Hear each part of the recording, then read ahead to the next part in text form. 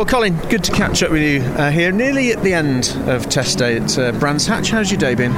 Really positive. It's really the first full day in the new 3 Series, so getting familiar with the car, getting comfortable, but starting to explore the limits and making some changes just to see how the car responds. So obviously time's tight before the first meeting, but I think we've started with a good base, and our pace seems we're in the ballpark, but obviously there's a lot of things we still want to try, but I think we're all happy and enjoying it. But I think the guys are very tired. They've worked immensely hard. You can see it on their faces that there is a lot of tiredness now, because they've achieved an awful lot in a matter of weeks. It was very late on before you got the chassis, wasn't it?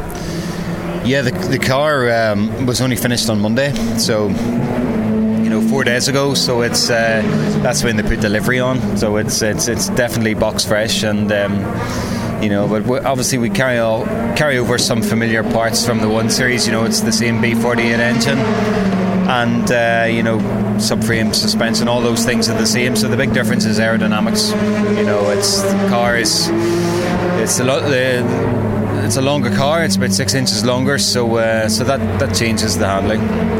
How difficult is it to relearn a car, or to learn the new car, Colin? I mean, how long is it going to be before you're comfortable?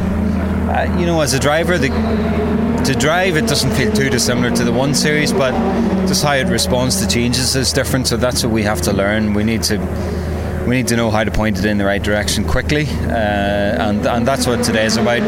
We have 3 cars, so we're trying to cover as much ground as we can. The 3 Series coming back into the Touring Car Championships, an iconic mark, isn't it, in terms of the model to come back in with such a history? Is that something you're aware of?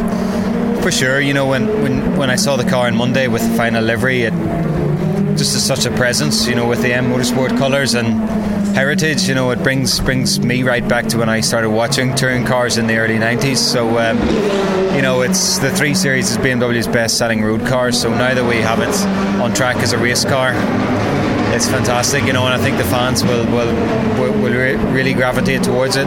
It's interesting that what you've just done when you talk about the car, the 3 Series, you smile, and everybody I talk to about the 3 Series, it brings a smile to the faces, fans included. Yeah, I think so many people have owned one, or possibly wanted to own one. So it's a fantastic road car, and as a race car, it really has all the right attributes. It's a great shape. I think that's the big difference. The 1 Series was a hatchback. This is a bit more of a saloon car, so aerodynamically we hope it's a step forward for us. Last season, of course, fantastic season for you, and notable because of your consistency. Is that something that's very much at front of mind for you for a week's time when the lights go out? Yeah, I think so. Especially where we start from with a new car, we need to get through the first few weekends, score some good points, and it's hard to know what to expect. We'll know after qualifying what our relative pace is, but score some points and just start trying to build the campaign. Last year is all done and dusted, obviously. Lots of changes in the closed season, new drivers, new cars, drivers changing teams. There's nothing really to compare it with for last year in terms of prepping for this year, is it? It's like a fresh piece of paper. Yeah, I think we see that year on year now. There's a lot of musical chairs, drivers going to different teams, and new cars this year, so BTCC never stands still. So people ask you who's the contenders, and everybody's a contender. It's this. There's a lot of very fast driver team combinations, 30 of them. So yeah, it's going to be as closely fought as ever. There's no such thing as an easy BTCC race, is there?